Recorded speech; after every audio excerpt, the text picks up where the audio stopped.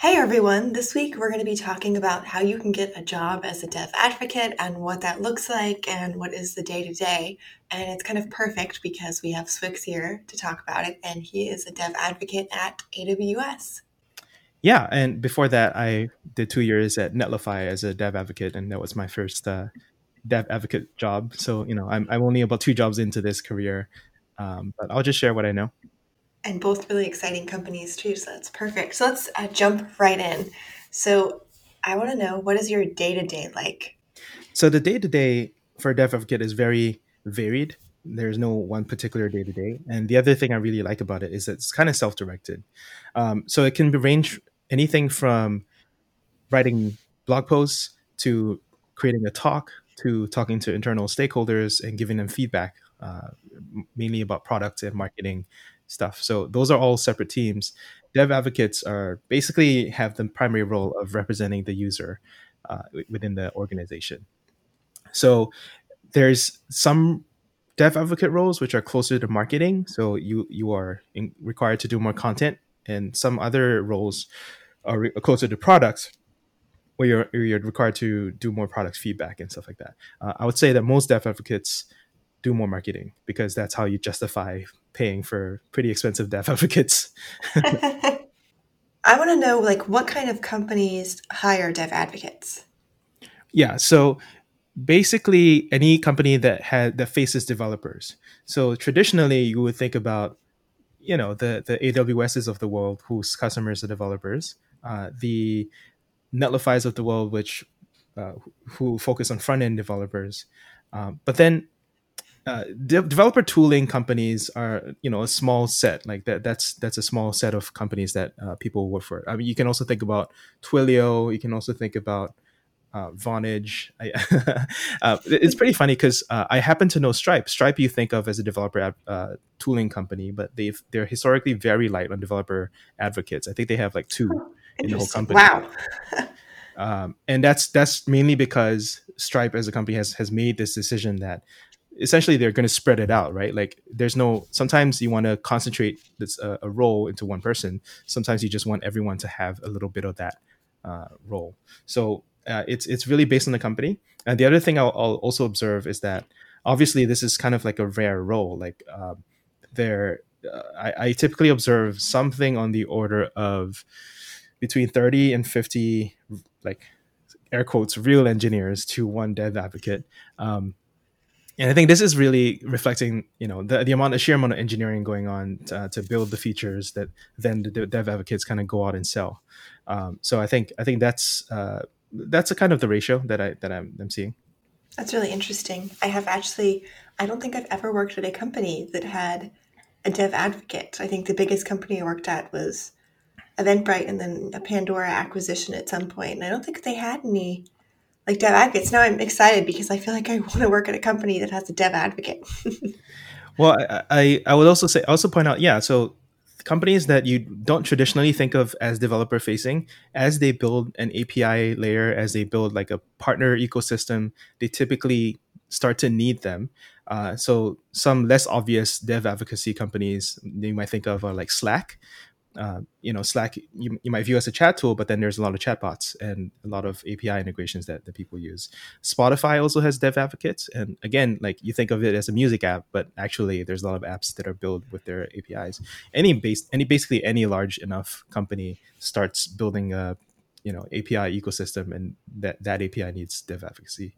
So yeah, I mean it's a very wide ranging role. I would say one of the issues, which let's face it right up front, is that you go very broad and not very deep, because your goal is to be kind of like the first line of response, and you're not expected to know, uh, super in depth detail. I mean, it's great if you do, but you're not expected to know it because you can always refer it to a subject matter expert within the company.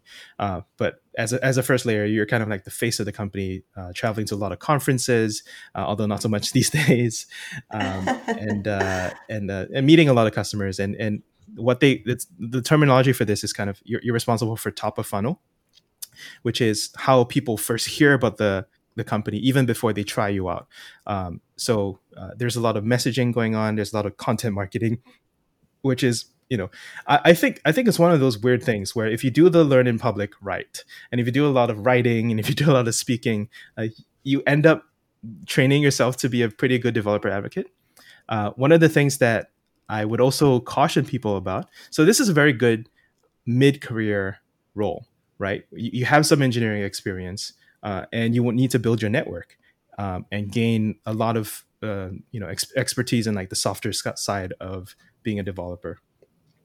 But then it could also be sort of terminal role, in the sense that you're not really an engineer. Like you're not maintaining some kind of system that in production. You're just building a lot of demos and talks and stuff. And you're not really a manager. Like you don't have formal authority over anyone. You just have informal authority because you represent the users, and you have to influence your product teams to towards features that you think are important. So where do you go after being a developer advocate? There's no C-suite, chief developer advocate officer. There are some VP of developer experience. So my ex boss Sarah Draster is a VP of developer experience at Netlify, but that's also a pretty rare role. And so it's not clear, and I think a lot of people end up basically as with this role as kind of like a like where yeah, it's a very good role to get, and it's a very nice life while you do it. It's just very unclear what you do with it after. I think in engineering, I feel like we're sometimes so focused on like, oh, should we go into, management? Should we go into being a tech lead? But sometimes being just at a software engineer level is fine. Like there's tons of successful Yeah, engineers that are just at the software engineer level. So in a way, I feel like we can compare that to a dev advocate. Maybe that's fine. yeah, I think so. I have a mentor of mine, Phil Hawksworth at Netlify. He's older than the rest of us, and but he does the role fine, and he'll probably do this role forever. And I don't think he has any ambition to rise in the company ranks, and that's fine as well. He's got the principal title, and that's good enough. And Oh, I that's think a great title. He's good then. yeah, it's a great title. Yeah, so I just I always wonder about like how to pitch this for people just entering the field, because you really are giving up something. It's not like a pure win. You really are giving up other things you could be doing. You could be spending more time on other parts of the stack in engineering, or you could be transitioning to management, and those are relatively clearly mapped out career paths that have Mhm. more depth and a higher ceiling than developer advocacy, which is maybe a lower ceiling, but it's a lot more fun, and you build your network a lot more. So I'd say in my I have like a beyond your coding career section. I do actually call this out in my advice for people. Like it's a good midterm career. I typically think that it suits you to become a product manager or a developer instructor afterwards, because you essentially teach for a company, and then you can easily transition that into teaching for yourself, and that's a really nice transition. Um, but yeah, I mean these are just things to consider. So we've talked a little bit about some of like the, I feel like now the downsides of like you need to like, decide about your long-term career. We should talk about what's something that you really like about being a dev advocate. Yeah, just learning nonstop about things. You're basically being paid to learn in public, and I think one thing that is generally true, especially in my career, is that if you show that you can bring people along on a journey as you learn, then you're not required to know anything when you join a company. Like it's pretty funny because I was asked when I joined AWS like how much AWS I knew, and I didn't know any of it. Like I like read some stuff, but I never used it before. And it's fine because people will hire you purely on the basis of they've seen you pick up something from scratch and become good enough to give compelling talks about it. And so when I was interviewing, same thing happened for database companies wanted to hire me, and backend sort of container orchestration companies wanted to hire me, and all on the basis of like this is a generalizable skill, which is pretty cool compared to others where they might screen for like X years of experience in certain technologies. Like you're people start looking at you through a different lens, which is pretty nice. That is so interesting. I had no idea that was a thing because I always was like, oh my gosh, I could not work at Amazon as a dev advocate because I don't know enough AWS. My AWS is very rusty. yeah, you're expected to learn on the job. So yeah, I mean, that actually transitions us nicely to talking about the interview process. Um, yeah, Yeah, I want typically, to hear all about that. so for Netlify, it was like a take home task, and for me, it was like building a static site generator and really explaining the process as I went along.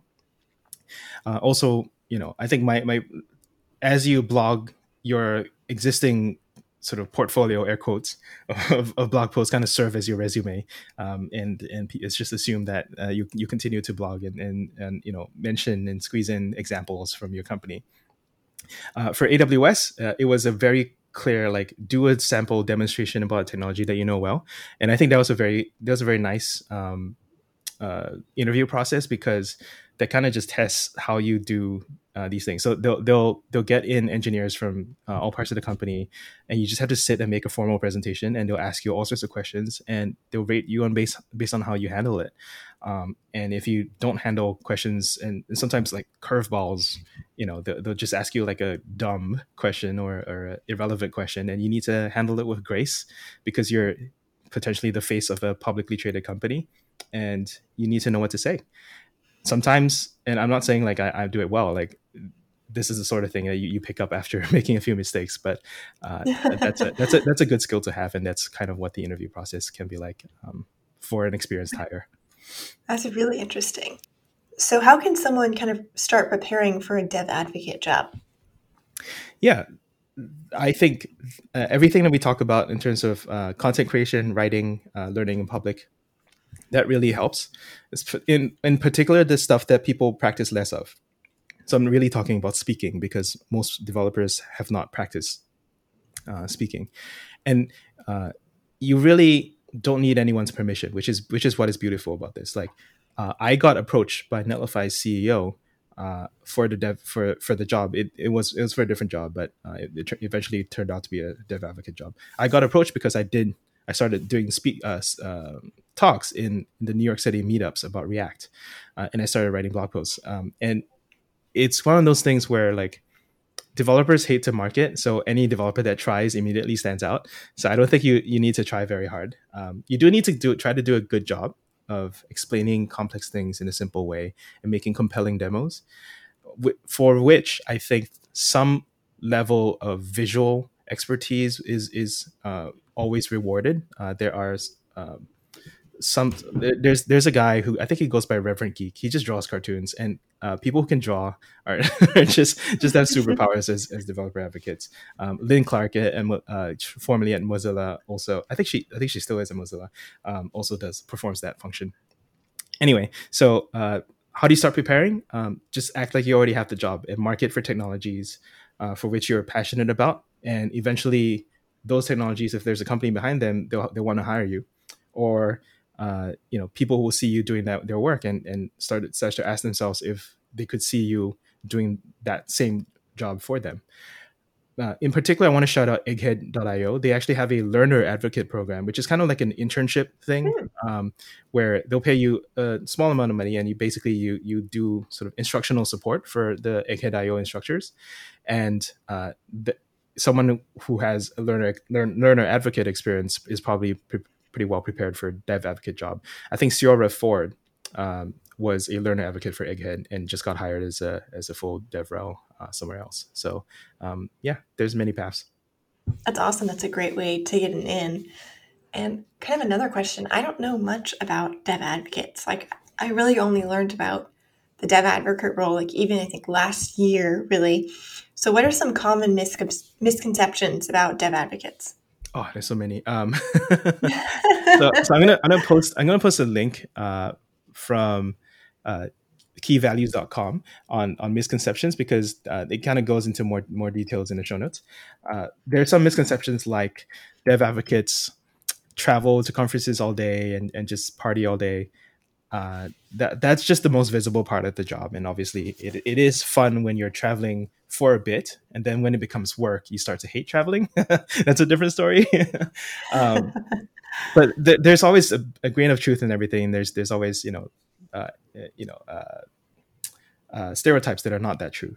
There's another misconception, particularly of some dev advocates where it's more sort of like evangelism model, kind of yelling, like instead of dev rel, it's come on like dev yell, like telling people that they're doing things wrong. I obviously don't subscribe to that, but a lot of dev advocates are very strongly opinionated, and will try to thought lead their way into your brains. um, I think another misconception is that it's sort of like being a paid show. You kind of are. The thing is though that your credibility, your integrity is the utmost. If you try to say something which is just not true, like if you say something is great and it's not great, then your own credibility and your own industry, I don't know, street cred takes a hit. So we all, I think, a smart developer advocate would know that their loyalty to their own personal brand and their own integrity is paramount above any company that they currently work at. Like if you do this right, if you're a sellout, then you just pitch whatever the company tells you to pitch, right? But that's you're selling out people who trust you, and they will stop trusting you when they see that you're not being authentic. So you have to continue to be authentic, and yeah, there's different people along that spectrum, but I generally tend to follow my own sort of moral compass when it comes to that kind of thing. That's really interesting. Well, this was so awesome, and I feel like it's going to be so helpful for so many people who are looking into dev advocacy as a potential job. So I hope everyone enjoys the episode, and we'll see you next week. See ya.